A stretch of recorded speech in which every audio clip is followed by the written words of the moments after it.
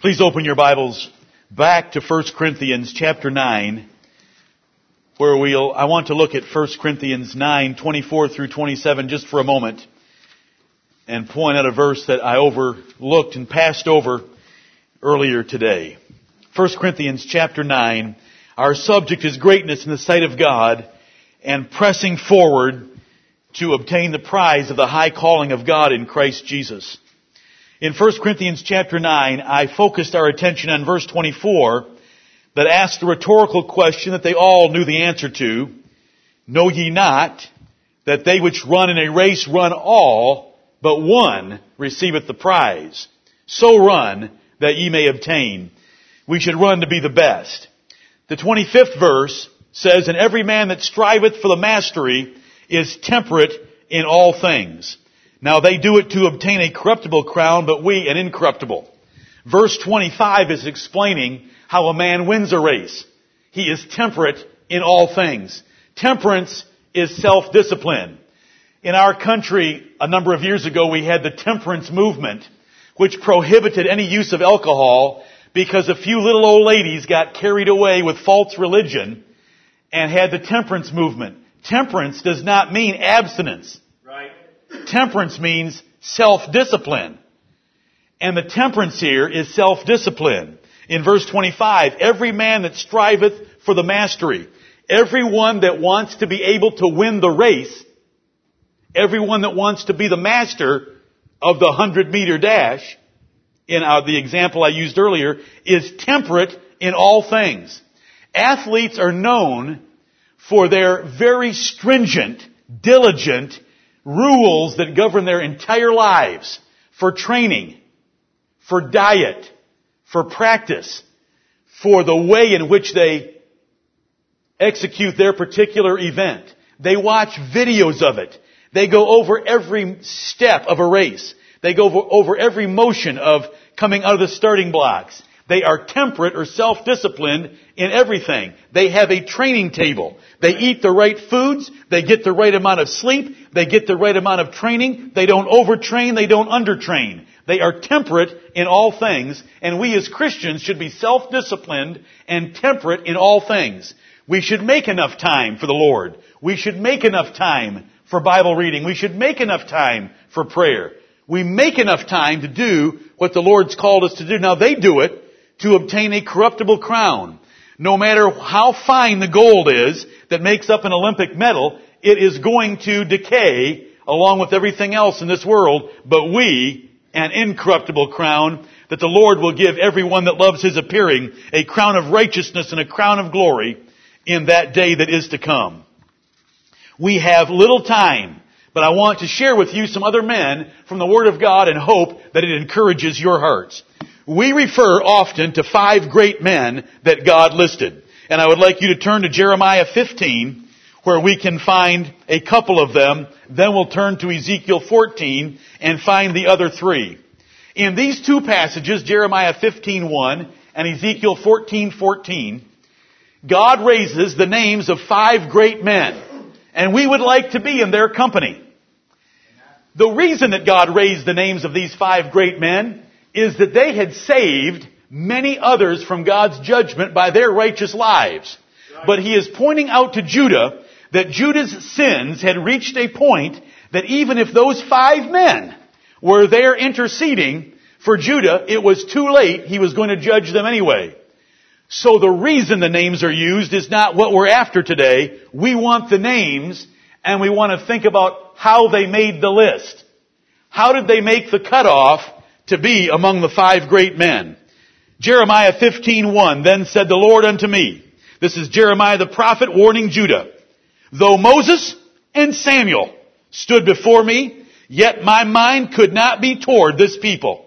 Cast them out of my sight, and let them go forth. Judah was going into captivity, and Nebuchadnezzar the Babylonian was going to haul them 500 miles away and put them in the province of Babylon and in the city of Babylon for their wickedness. And it wouldn't help if Moses and Samuel were there.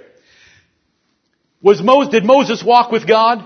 Amen. Remember last Sunday? Moses knew God better than Abraham did. God never told Abraham his real name. Jehovah, I am that I am. That was a special revelation to Moses.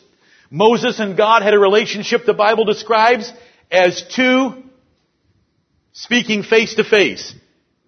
Two friends speaking face to face. That was Moses. Moses walked with God. But what we want to remember about Moses is he was an intercessor, wasn't he? Did he ever save the nation of Israel? Did he save them once? Did he save them twice? Did he save them over and over?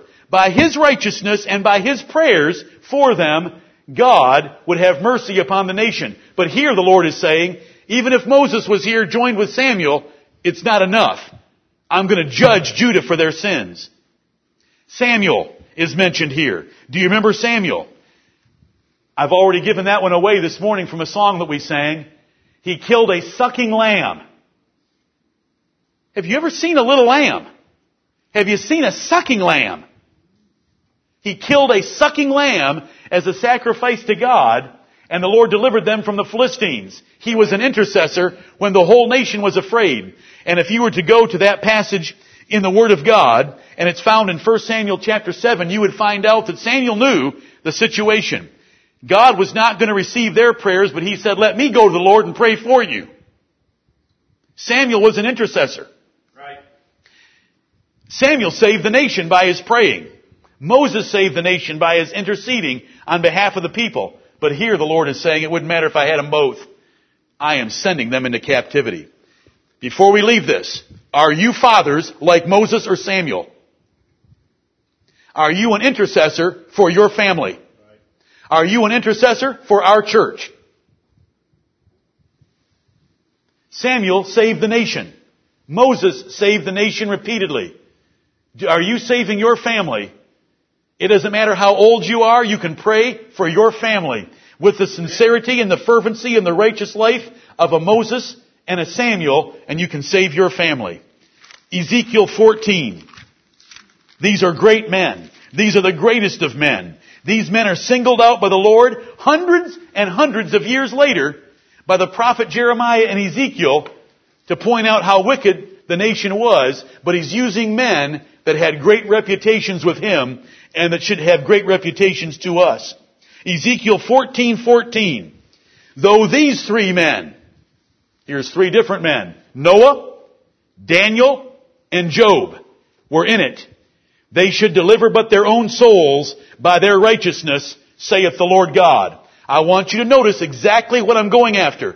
They had personal righteousness, and they would save their own souls if they were in Judah at this time. God would deliver them just like He delivered Jeremiah. But they would not have any residual effect on the rest of the nation because He was going to judge the rest of the nation. Briefly, Noah. Was Noah a righteous man?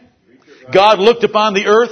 He was a preacher of righteousness, and God saw that he was righteous and perfect and walked before Him, and He saved him, and He saved his family because of him. Right. There is not one noble thing said about Shem, Ham, Japheth, or their wives, or Mrs. Noah.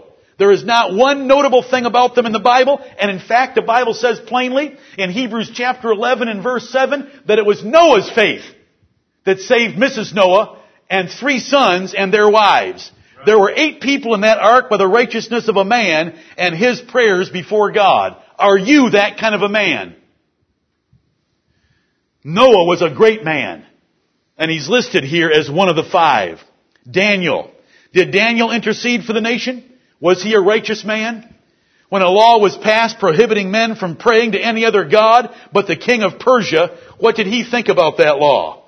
Did he go home and open his windows toward Jerusalem as Solomon had prayed at the dedication of that temple? If we are ever captive in a foreign land and we pray toward this holy place where your name dwells, you will hear from heaven and heal the nation. Did he go home and do the same thing he had always done? Yep. He did. He didn't care what the law was. He wasn't afraid of lions. He thought they were little pussycats.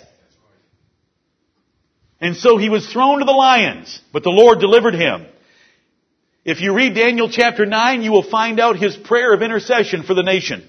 By reading the book of Jeremiah, he came to understand that 70 years were about fulfilled in the captivity of Israel, and so he went and confessed the sins of the nation, and God raised up Cyrus the Persian to deliver them out of city of Babylon and from the province of Babylon.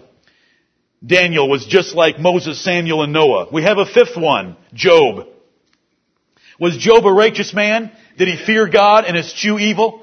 Did the Lord love Job's righteousness so much that he bragged to Satan and said, "Hast thou considered my servant Job, that there is how many others like him in the earth?" None. So does he fit our spiritual superlatives? Amen. Do you know that there are comparative words that you are faster than someone, but there are superlative words that you are fastest? And the superlative here is Job. There's none else like him in the earth. Was he an intercessor? Amen. Every time his sons had a birthday party, what does it say Job did? He rose up early in the morning and would offer a sacrifice for every one of them, in case that in the levity of a party, they had cursed God in their hearts.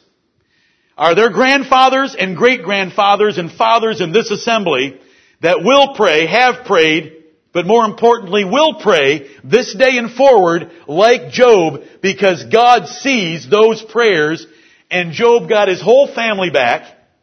And when those three friends were brought before the Lord in Job chapter 42, God said, "I'm not going to listen to you. You're going to have to go get Job to pray for you. Then I may forgive you for all the mean things you said to my servant Job." Listen, the Lord gets us down where we need to be. He's able to humble those that walk in pride. And those three proud, self-righteous men picked on Job too much, and it was Job that had to pray for them in Job 42 to deliver them from their sins. 5 men. If all 5 had stood before God, it was too late for Judah. That's the reason they're used, but we want to know why the 5 are there, and we want to pattern our lives after the 5. I hope you understand why we went to those 2 verses. We want to be like Moses, Samuel, Noah, Daniel, and Job. Thank you, Lord, for giving them to us. The Lord's face is open unto the righteous. Psalm 34, 1 Peter chapter 3. If you live a righteous life like these men, He will hear your prayers. One man living a righteous life and one man believing in prayer can change huge things. Amen. If a whole church walks righteously and loves and believes in prayer, what can we do? Do you think we might be able to accomplish more than going to a tea party? Amen. I say that one man in here can do more than all the tea parties, because the tea parties are contrary to God's order for men submitting to their civil government. But praying for civil government is by order of the God of heaven. Right. And if we were all to pray for our nation, we could change our nation. We change our nation more by prayer than telling jokes about our president. Amen. That's right. We reverence our president for the office that he holds that God gave him.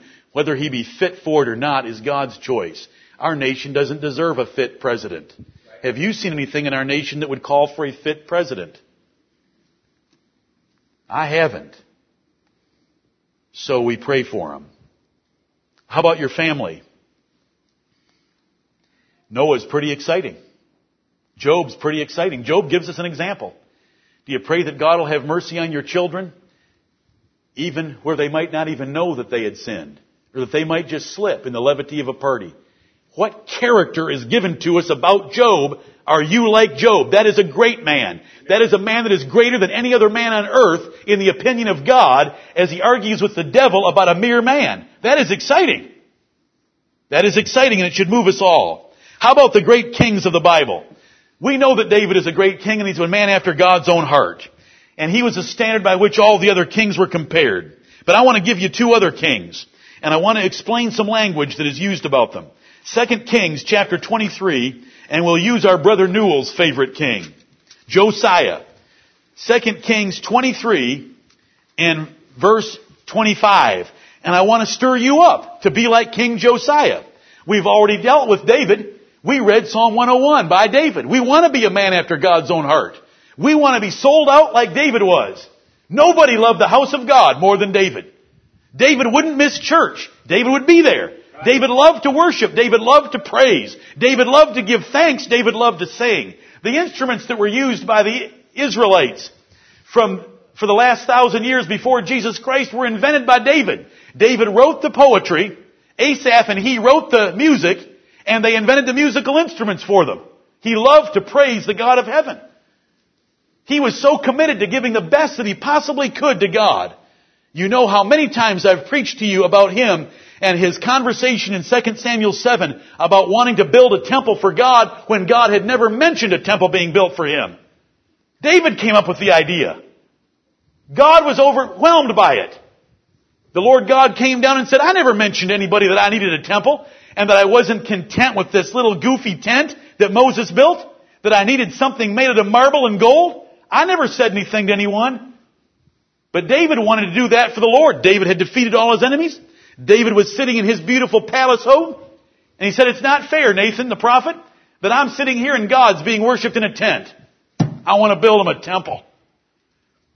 The Lord came down and said, you're not going to build the temple for me. Your son's going to build it. And while you want to build me a house, I'm going to build you a house instead. And his house still lasts to this day. The family tree of David, my dear brethren, the family tree of David exists at this very moment because on the right hand of Almighty God in heaven sits Jesus of Nazareth, the son of David, by both parents. One legal, one biological. Our Lord Jesus Christ. We've already been over David. Look at Josiah. 2 Kings 23 and verse 25. And like unto him was there no king before him. What about David? What about Jehoshaphat? What about Hezekiah? And like unto him was there no king before him that turned to the Lord with all his heart and with all his soul and with all his might, according to all the law of Moses, neither after him arose there any like him. What made Josiah an exceptional king so that he could be called the greatest in this text? If there's none before him like him, if there's none after him like him, then he was the best, wasn't he? He won the race to be the best king, didn't he? By some measure, Josiah was the best. What was it? Revival.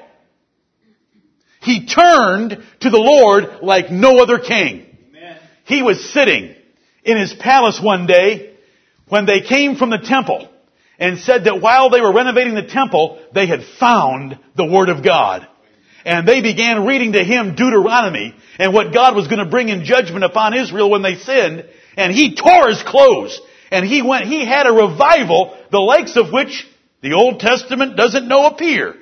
That's why he was the greatest. That is for all of you who feel like so far, maybe through yesterday, maybe through today at 12:50, you have not been living the way you should have. So should you give up? Or can you still be the best? I thank God for His Word. Amen. None of you can escape the two-edged sword of Script, the sword of the Word of God. Right. If to this moment you know you haven't been the sold out, on fire, exceptional Christian that you should be, here's an example for you.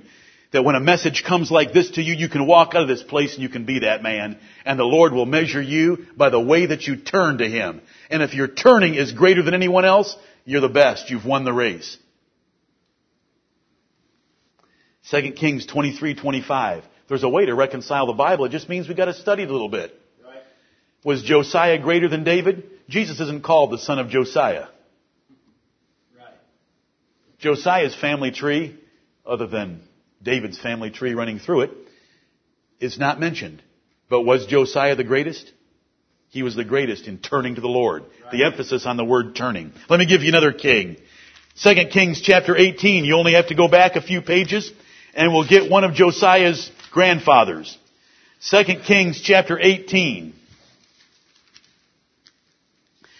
And this event was mentioned by our young brother who prayed for us a few moments ago. 2 Kings 18:5, speaking of Hezekiah, another king of Judah.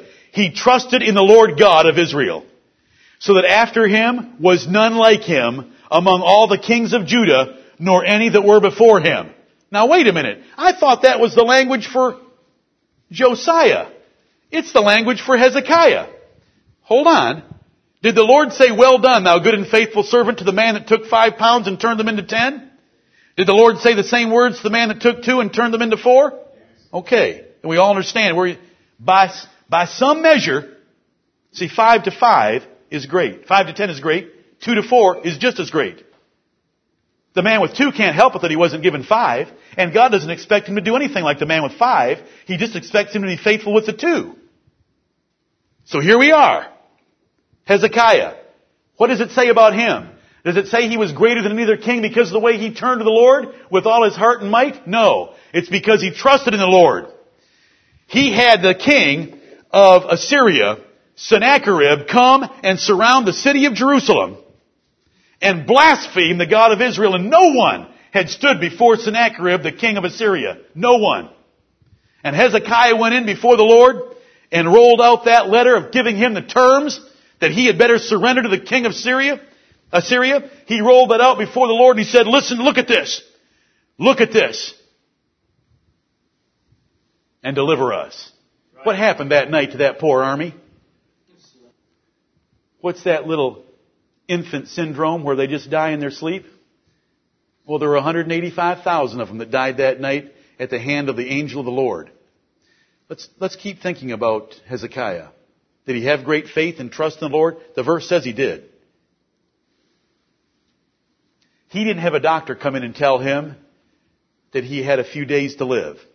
No doctor ever told Hezekiah that. A prophet of God told Hezekiah that. Isaiah the prophet came in and said, set your house in order. You're going to die. The event is in our Bibles 3 times. It's in Kings, Chronicles, and Isaiah 38. Set your house in order, thou shalt surely die. When a doctor says that, we get frightened enough. When the God of heaven says that, there's no hope. What medicine are you going to take? You going to run down to GNC and get stronger vitamin C? You going to cut out the red meat a little bit? You going to eat chicken instead? Or the other white meat, pork? What are you going to do when the Lord says, set your house in order, you're going to die? Hezekiah did what every great man would do. He ignored Isaiah and turned his face to the wall and begged God for more time. And his prayer is in Isaiah 38, and I sent it to our brother Scott yesterday. He turned his face to the wall and he wept sorely, and he begged God for more time, and his holy reasoning and his prayer is found in Isaiah 38, and it's a wonderful prayer to learn how to pray to the God of heaven and to reason with him. Right. One of the ways he reasoned was, if you cut me off early, the grave can't praise you. I won't be able to tell my children and my children's children about the truth of your word if you cut me off. It was wonderful reasoning. Isaiah couldn't even get out of the palace. He's only 100 yards away in the middle court, and the Lord says to him, turn around, get back in there. Isaiah the prophet comes back into Hezekiah and says, the Lord's had mercy on you. He's heard your prayer. Now, how long was that prayer? Do I need to walk around this building one time for you to figure out how long the prayer was? The prayer was short, but he trusted in God with all his heart. He didn't care if God had come and said, thou shalt surely die. Is your situation bleak right now? Is something in your life bleak? It's not that bleak. Isaiah went back in there and said, the Lord's given you 15 more years. How can I know it for sure? You want to watch the sundial move? You want to watch the shadow move? Which way do you want it to go? Well, forward wouldn't be that hard. Backward would be better. Well, watch it closely. So he had the sundial of Ahaz there, and Hezekiah watched it closely, and the shadow moved backward 10 degrees. 15 years added to his life. Amen. Is that decent faith? The Lord says it was more faith than he had seen in any king. And so that's why he's the best. How much does God require from us? He requires the love of our souls, mind, strength, heart, body, everything we've got. The Lord requires that of us. That's what He wants. To be the best, we give Him all that we have. Look at Matthew chapter 13. How important should the kingdom of God be to you? We're talking about greatness in the sight of the Lord. Right. That's our purpose today. Greatness in the sight of the Lord. We don't want to be average Christians. We don't want to be neglectful, slothful, lazy, resting, sleeping Christians. We want to be diligent, zealous Christians. What should you sell for the kingdom of heaven? Look at Matthew chapter 13, verse 44. Again, we're looking for superlatives. I was going to call this preaching today, spiritual superlatives. The best. The greatest. Watch. Look for superlatives. Again, the kingdom of heaven is like unto treasure hid in a field, the which when a man hath found, he hideth, and for joy thereof goeth and selleth all that he hath, and buyeth that field. Again, the kingdom of heaven is like unto a merchant man, seeking goodly pearls, who, when he hath found one pearl of great price, went and sold all that he had, and bought it. How much does a great man give for the kingdom of heaven? Everything. All that he has. You will not hold back anything to be a great man in the sight of the Lord. You will do anything in your power to get closer to the kingdom of God, where the truth is preached, where godliness is practiced, and where Jesus Christ reigns, and where good works prevail. Just like David was going to cut off evildoers from the house of the Lord, he was going to keep company with all those that feared God and kept His commandments. Here's the simple words to us from the Word of God: sold all that he had. Nothing would hold us back from pressing closer, farther, and doing whatever it takes to be pleasing in God's sight and to be under the full lordship of the Lord Jesus Christ and honoring His kingdom. Because it's like finding a treasure in a field. It's like finding a goodly pearl. If you're a man looking for a good field, or if you're a merchant man, you'll sell. You'll sell out to buy the truth. Praise God for these examples in the Word of God. What should you desire? Should you desire to be a decent Christian? Turn to 1 Corinthians chapter 12. What's a decent Christian? How about a diligent Christian? How about a zealous Christian? How about an all-out, full speed ahead, flaming Christian? That's what we ought to be. That's what Paul was. I have fought a good fight. Not I have slept a good sleep. I have enjoyed a comfortable life. I have fought a good fight. I have finished my course. The race was done. He had run the full course. 1 Corinthians chapter 12, verse 28. I want you to notice, look for superlatives. God hath set some in the church. First, apostles. That's the highest and greatest gift God ever gave the New Testament church. I love it when the Lord puts things in order for us to understand. God hath set some in the church. First, apostles. Secondarily, prophets. Thirdly, teachers. It's too bad the charismatics and Pentecostals never read verses. They don't read verses because they don't really believe the Bible. They believe they're gifts, if you want to call them gifts. But did you notice that Pentecostals and charismatics never get above the bottom gift? The trash of the gifts? Why don't they start at the top? God ranks the gifts. Speaking in tongues is a joke compared to being an apostle. You can fake speaking in tongues. The devil can cause speaking in tongues. And it doesn't do much good to anybody. Read 1 Corinthians 12 through 14. It's the least of the gifts. Why do they start at the bottom of the list? Because it's a little harder faking being an apostle. It's a little harder faking being a worker of miracles. Right. They're pretty good at that though, but it's harder. See, we would help them if they claimed to be an apostle because I'll provide the strychnine. I'll provide the strychnine and I'll take them to the right floor of Greenville Hospital so that they can find the cancer ward and clear it. Why don't the charismatics come to town and instead of meeting in the Bilo Center where they take all these poor little women and milk the last dollar out of their pocket, why don't they go to the hospital and clean out the cancer ward? Right. Why don't they? Because they've never healed anybody in their lives. 1 Corinthians 12:28, God hath set some in the church, first apostles, secondarily prophets, thirdly teachers. After that, I love the order and the words of our King James Bible. After that, miracles, then gifts of healings, helps, governments, diversities of tongues. If you're ever a deacon, you're above speaking in tongues. It's the gift of helps. An ordinary gift of a New Testament church. You're above speaking in tongues. Verse 29, are all apostles? No. This is a rhetorical question. You're supposed to know this. Are all apostles? No. We can't all be apostles. There's only a few of them. Are all prophets? No. Are all teachers? No. Are all workers of miracles? No. Have all the gifts of healing? No. Do all speak with tongues? Yes, according to Pentecostals and Charismatics. But the answer again is no. Right. You know, Pentecostals and Charismatics say if you don't speak in tongues after baptism, you don't have the Holy Ghost yet and you're not saved. Do all speak with tongues? No. Do all interpret? No. But notice what he says, and this is what we're going after.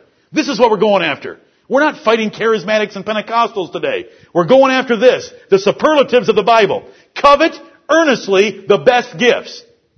And yet show I unto you a more excellent way. I want two things out of this passage. Number one, God, in stressing to you that you should strive to be the best Christian possible, tells you to earnestly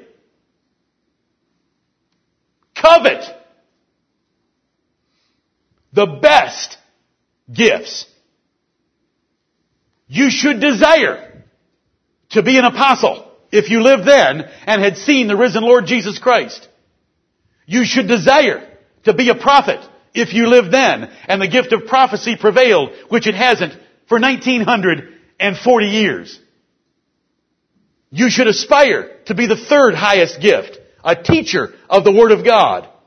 Covet earnestly the best gifts. What I'm trying to point out is if your heart is right and you're in line with Scripture, you are aiming as high as you possibly can. We are not aiming to be a decent Christian. We're not aiming to be an average Christian. We're not aiming to be, oh, I'm thankful that I'm saved. Hello? Show us that you're saved. Right. By aiming like the Apostle Paul did. And then he says in the last part of 31, and yet, though I have listed all these gifts, with apostle being the greatest, prophet being next, teaching being third, though I have listed all these, and though I'm telling you that you ought to earnestly covet the best, yet show I unto you a more excellent way. There is a way of serving God that is greater than anything in the list that I just gave you. Right. And so we come to this. Love is the greatest. The next chapter is the chapter about love, jammed right into the middle of 12 and 14 about the gifts of the Spirit given to the early church. Right in the middle is the love chapter, 1 Corinthians 13. Introducing that chapter, he says, I show unto you a more excellent way. Right. There was an excellent way to serve God by coveting the best gifts of being an apostle, prophet, and so forth. But there was a more excellent way of serving Him. And he closes up chapter 13 by saying, and now abideth faith, hope, charity, these three. But the greatest of these is charity. You know, I get so tired of Arminians. These that believe in decisional regeneration. Somebody makes a 30-second emotional decision for Jesus, and they tell them their name is written in heaven, and they're saved forever no matter how they live. Why in the world do they think that? Where in the Bible is such a thing taught? Now abideth faith, hope, charity, these three, but the greatest of these is charity. Right. The greatest evidence of eternal life is not faith. The devils believe and tremble. The greatest evidence of eternal life is charity. It's love, because devils don't love.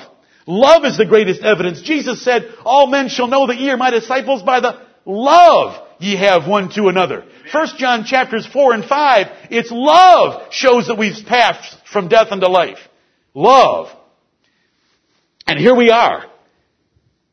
Earnestly covet the best gifts. Yet, I want to show you a more excellent way. Because, in verses 1 through 3, introducing chapter 13, he says, what if you were an apostle? What if you spoke with the tongues of angels? He uses hyperbole to go beyond the gift of tongues. No one speaks in the language of angels. But if you had the language of angels, if you understood all mysteries, if you had all faith so that you could remove mountains, and if you were to give your body to be burned, if you were perfect in all these ways and great, but you didn't have love, it is nothing, it is vanity, it is a clanging cymbal. So what is love? It's verses 4 through 7. And I gotta preach you the truth. Do you want to be great in the kingdom of heaven? Then verses 4 through 7 are your mandate for how you treat other people. There are 15 phrases in 1 Corinthians 13, 4 through 7. And those 15 phrases are the definition of love. The world does not know about love. If Elton John sings about love, he means the practices of sodomites, because he's a sodomite. If Whitney Houston sings about love, she sings about the greatest love of all. Do you think she means God's love for us? Does she mean our love of our neighbor? When Whitney Houston sings about the greatest love of all, and that is the title of her song, her most popular song, what love is she talking about? Love for yourself. They don't know about love. This is love. 1 Corinthians 13, 4 through 7. And if you treat people that way, you are the greatest in the kingdom of heaven. Charity suffereth long. We put up with each other offending us, and we do it for a long time. And even if it involves suffering, we'll do it over and over again. Charity suffereth long. I'm not going to preach you love is the greatest. I've done that before. The outline's going to be linked at the bottom of this outline, which you can find on the website in just a few hours. But do you remember, love is the greatest. If you serve according to the definition of love in verses 4 through 7, it's only one sentence. You can do one sentence, can't you? It's only one sentence long. I know it's got 15 phrases in it, and they're all pretty hard. But do you know that if you practice that toward me, and I practice that towards you, do you understand what the passage has just told us? Right. It is a more excellent way than earnestly coveting the best gift of being an apostle. If you can love and forgive and forget and bear and help and show kindness, you are greater than an apostle. Amen. Because even if you were an apostle and you didn't have that, it would amount to nothing. But if you have that and you're not an apostle, you are great in the kingdom of heaven. And a sermon series was preached, Love is the Greatest, because love is the greatest evidence of a child of God. It has never been, nor could it ever be, faith. Faith without works is absolutely dead. Amen. One of its works is love. What did Peter say to make your calling and election sure? How do you know that you're one of God's elect? He said you add to your faith virtue. This is 2 Peter chapter 1, verses 5 through 11. Add to your faith virtue, to virtue knowledge, to knowledge godliness, to godliness patience, to patience temperance, to temperance brotherly kindness, and to brotherly kindness charity. So the last two are brotherly kindness and charity. Love. It's the crowning stone of knowing that you're a child of God. Amen. Love is the great evidence. Are you interested in other people? Do you care about other people? Are you able to put up with them offending you? Do you love to serve? Oh, I think that leads us to another point. Turn to Matthew chapter 18. Matthew chapter 18. I can't preach any further on love. You already have heard it before. But I have promised you that for every quarter of a year, for as long as I am in a pulpit, I will preach to you that love is the greatest evidence of a child of God. And I just snuck it in case you were wondering when I was going to get this quarter done. I wasn't going to get it done in Romans 1, 2, 3, and 4, so we just got it done just now, because that is the evidence of a child of God. You want to be great in the sight of God and in His kingdom? Get outside yourself and think about others. Right. Consider others and serve them. Let them offend you, let them slap you on the cheek, and you turn the other cheek to them and love them anyway. You pray for those that despitefully use you, and you bless those that curse you. You love your enemies instead of just your friends. You practice love. You have done something greater than an apostle. But that brings us to this. Matthew chapter 18, verse 1. At the same time came the disciples unto Jesus, saying, Who is the greatest in the kingdom of heaven? See, they wanted to hear this sermon. Who is the greatest in the kingdom of heaven? They thought about it. Look at Matthew chapter 20. They argued about it. Matthew chapter 20, James and John got their mother up to come to Jesus and say, Can my two boys sit on your left hand and your right hand? They're still acting like children at the end of Jesus' life. Can my two boys have the preeminent seats in heaven? Then Jesus made this explanation. Oh, I'm not in the right passage. It's not the passage I wanted. The explanation was, the Gentiles exercise authority over other men, and those that exercise authority are the greatest. But in my kingdom, it's different. My kingdom, it's who's the servant is the greatest. And so in Matthew chapter 20, Jesus worked down yes, it is this passage. I just didn't see it. It's verse 25. It's a lengthy passage. It begins way back with the mother of James and John in verse 20, and it extends all the way down to verse 28. In verse 25, Jesus said unto them, Ye know that the princes of the Gentiles, those are the greatest among the Gentiles, exercise dominion over them. They have authority over other people, and they that are great exercise authority upon them. It's the highest office you hold, and the more people you have under you that make you great in the Gentile kingdoms of the world. But here's my kingdom. Verse 26, It shall not be so among you. But whosoever will be great among you, let him be your minister. And minister here doesn't mean pastor. Minister here means servant. Verse 27, which a pastor truly is. And whosoever will be chief among you, let him be your servant. Thank you for the synonyms compared. Holy Spirit. Verse 28, Even as the Son of Man came not to be ministered unto, but to minister and to give his life a ransom for many. Jesus shows his greatness by his service in the church. We show our greatness by our service. So if we look at the Word of God and we want to be great in the sight of God, we will emphasize doing things for other people. We will pray for them. We will serve them. We will forgive them. We will endure and bear the things they do that disappoint us or offend us. How much more can be said? We are accused of being legalists. We are accused of sweating the small stuff. We are accused of being detail freaks. There's a reason. Turn to Matthew chapter 5. Matthew chapter 5. And it's time to close. What was Moses the greatest in? I've already used him, but there was something that the Lord used a superlative to describe Moses. Meekest man on the face of the earth. How would you like to be Miriam and Aaron and stand up and accuse Moses of taking too much on himself and that they were as holy as Moses? It's Numbers 12. How about Korah and the other 250 princes that stood up and said Moses had taken too much upon himself? Do you know something about Moses? Did he take that job on himself, or did the Lord have to try to kill him in Exodus chapter 4 to get him to take the job? He didn't want that job. He tried to get out of that job repeatedly. He was the meekest man on the face of the earth, and they picked on him as if he was some vainglorious man who wanted that office. The earth opened up her mouth and swallowed Korah and that group of people, and fire came down from heaven and burned them up. What about Aaron and Miriam?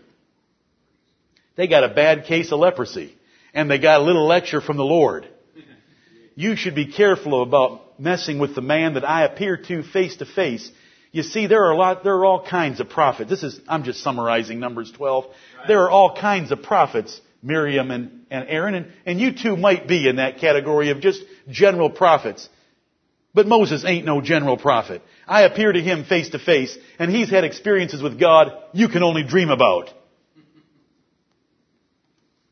Amen. Numbers, I just want you want to be great in the sight of God? You're meek.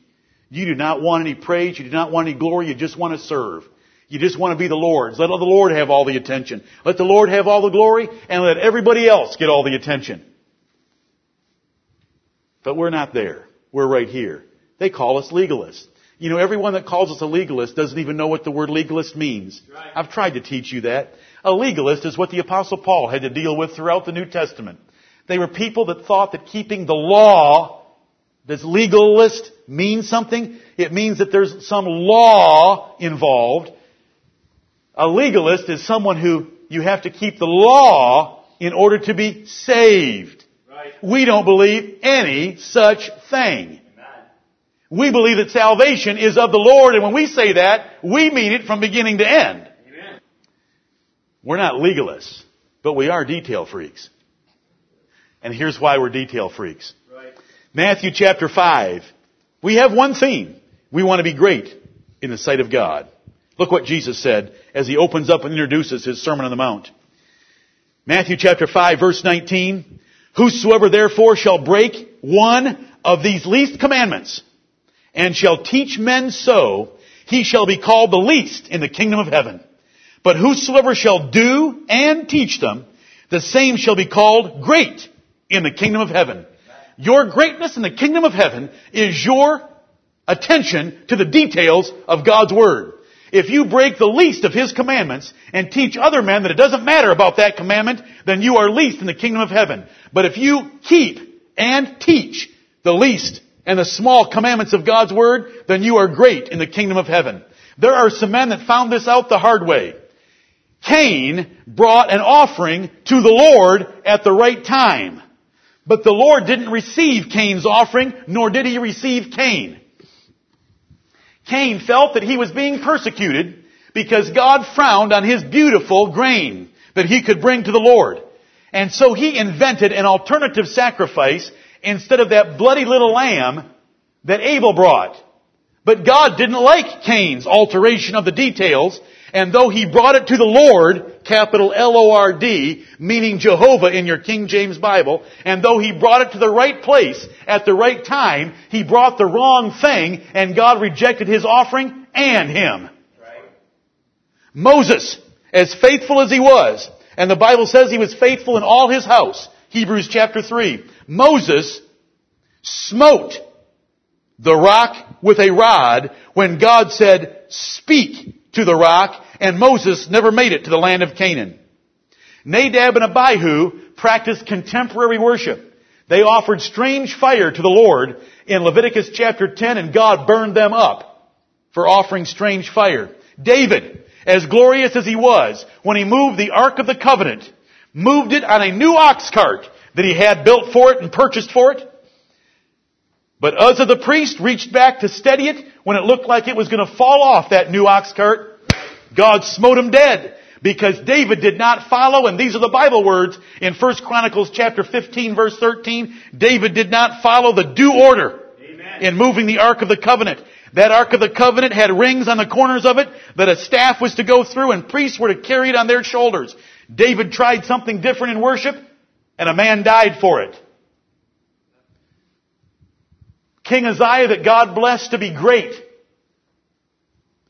thought that he could offer incense before the Lord, and he entered into the temple to offer incense, and the priest stood in front of him and said, "O King Uzziah, it doth not belong to thee to offer incense in this house." And he would not leave, and while he stood there and confronted the priest of the living God, leprosy rose up in his face, and he had a facial case of leprosy the rest of his life because he thought he would modify the worship of God. We are detail freaks. And why are we detail freaks? Because we want to be great in the kingdom of heaven, not for our praise, but to fulfill the words of Jesus in Matthew chapter 5 and verse 19. Amen. You know, people find out about the way we worship and they call us strange. You're detail freaks. Where's your piano and your organ? Why don't you have any musical instruments? It's simple. The New Testament says, sing. Amen. Nowhere does it say play. No church of saints had musical instruments in it until 200 years ago. And then it was Catholics and their daughter churches. Baptists didn't have musical instruments in them till 100 years ago. That's an invention of the devil. Right. That's to add a carnal element to worship. The worship of the New Testament is with the Spirit. Right. We sing to each other because we're supposed to be teaching and admonishing and exhorting one another with songs, spiritual songs and hymns and psalms, according to Ephesians 5 and Colossians 3. Right. When the Bible says, "Speak to the rock," we believe that Moses should have spoken to it. He smote it with a rod. Did he get results with the rod doing it the wrong way? Oh, yeah. Did water come out? Yes. Do results tell us anything? Yeah. Never. What tells us something? God's Word. Amen. God's Word. Moses never got to go in to the land of Canaan because he shamed the Lord by smiting the rock instead of speaking to it. We live in a county of Baptists. Most of them, many of them, adore a man named Charles Spurgeon. He had the first megachurch, 20,000, would be in the Metropolitan Tabernacle in London. But I can tell you one thing that wasn't there. There was no musical instrument. Right. When D.L. Moody visited him, and D.L. Moody had to have instrumentation to assist his kind of preaching in order to get people down the aisle. Do you think he could have a musical instrument in Charles Spurgeon's Metropolitan Tabernacle? Not on your life. Do you know what Charles Spurgeon said about musical instruments in the Church of God? He said if we're going to praise with mechanical devices, we might as well start praying with mechanical devices. Amen. Amen, brother. There was no Baptist church with a piano 150 years ago. Not one in the entire earth. It's an invention. They call us strange. They call us detail. We'll take that one. We haven't changed anything. They're the ones that have changed. Amen. What did Martin Luther? Martin Luther loved music. Have you ever sung A Mighty Fortress Is Our God? He wrote that song. Do you know what he thought about organs in the church? They're the ensign of Baal. Do you know what Charles Wesley said about musical instruments in the church? He wrote a bunch of the songs we sing. The Wesleys love music. Do you know what he said? I don't mind that there are pianos in our chapels and that they are seen. But they never better be. No. It is okay that there be pianos in our chapels throughout England, but they never better be heard or seen. Right. That's the Wesleys. They call us strange. They're strange. They've added to the worship of God. This isn't our hobby horse. This is just one illustration from the Word of God about Matthew 5:19 and why we do things the way we do it. If the Bible says sing, we sing because we believe this strange thing, that our God is intelligent enough to know the difference between play and sing. Because in the Old Testament, where the worship was entirely carnal, they knew how to play to your senses. And they played all kinds of musical instruments, and they had all kinds of incense for your nose, and they had all kinds of beautiful sights for your eyes. But it was a religion of the senses. The New Testament is a religion of our spirit. Right. It's the inner man that worships God. And we sing to communicate doctrine. We teach and admonish one another in psalms, hymns, and spiritual songs. That's why we have our 3 books. We have a Presbyterian hymnal because there's more hymns in it. We have a Primitive Baptist songbook because there's more spiritual songs in it. We have a little black psalter because we haven't figured out a better way to sing any psalm when we want to sing a psalm. That's why we have our 3 books. Just trying to keep God's Word here in Matthew 5:19. But look what it says. If a man breaks and teaches other men to break the least commandment of God's Word, he shall be least in the kingdom of heaven. But if we take those little commandments of God's Word and we make them important and we keep them and we teach them, great in the kingdom of heaven. Right. More could be said. Have you heard everything today? But I am what I am by the grace of God. But that grace that was bestowed upon me was not bestowed in vain. But I labored more abundantly than they all. Let's go out of this place today committed. If you're a wife, I want to be the most excellent wife on earth. To the glory of God. I want to put the law of their mother into my children's ears and hearts. Amen. Proverbs 1:8, 6:20, and all of chapter 31.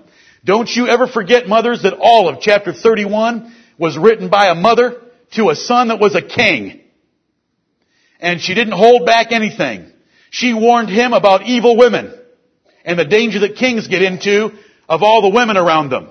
She warned that king about the dangers of alcohol. And then she told that king the kind of a woman that he better marry. And that's the description from 10 to 31. And mothers, for you to be a great mother, you better be filling the ears of your children with things like that. Amen. If you men, are you going to be a great husband and a great father? It's a long distance race. Don't go out of here and be a good father today. Be a good father today and tomorrow. And then do the same thing tomorrow. Let us be faithful in all that God has called us to be faithful in. Let us be prayer warriors, like the 5 intercessors. If you need revival in your heart because you haven't been living the way you should be, then turn unto the Lord like Josiah and be known as the greatest turnaround in this church, in the sight of God. Let's live for the Lord with all our might. He is worthy of it. I am the Almighty God. Walk before me and be thou perfect. We can and should do it. May the Lord bless us to that end.